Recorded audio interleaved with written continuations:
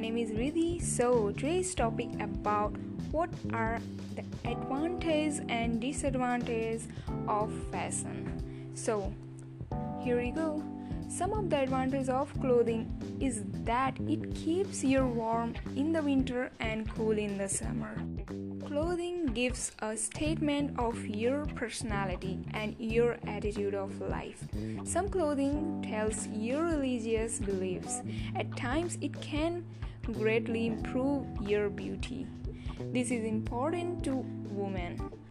It is true that if you feel put together and comfortable, you feel better and have more confidence. Even little children want us to look good.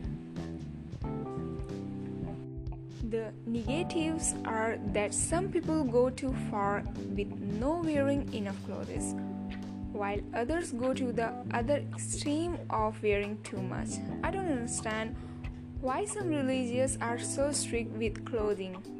A person's heart is where sin is.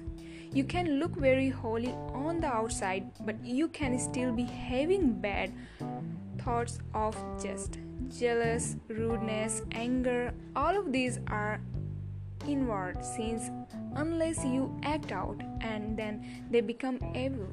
Many moments are severely mistreated that you look down on. This is really need to change. God loves both men and women. Where would this life be without beautiful mother and grandmothers? God created all the animals and Adams, but he knew Adams was not fulfilled, so he created the woman. But from Adam's own body, when you disrespect woman, you are disrespecting your own selves. Finally, I love beautiful clothes and I think God is pleased with me. I enjoy dressing up for crust on anywhere I go.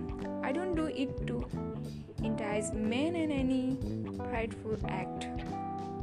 So that's it for now. Till then, take care. Bye bye.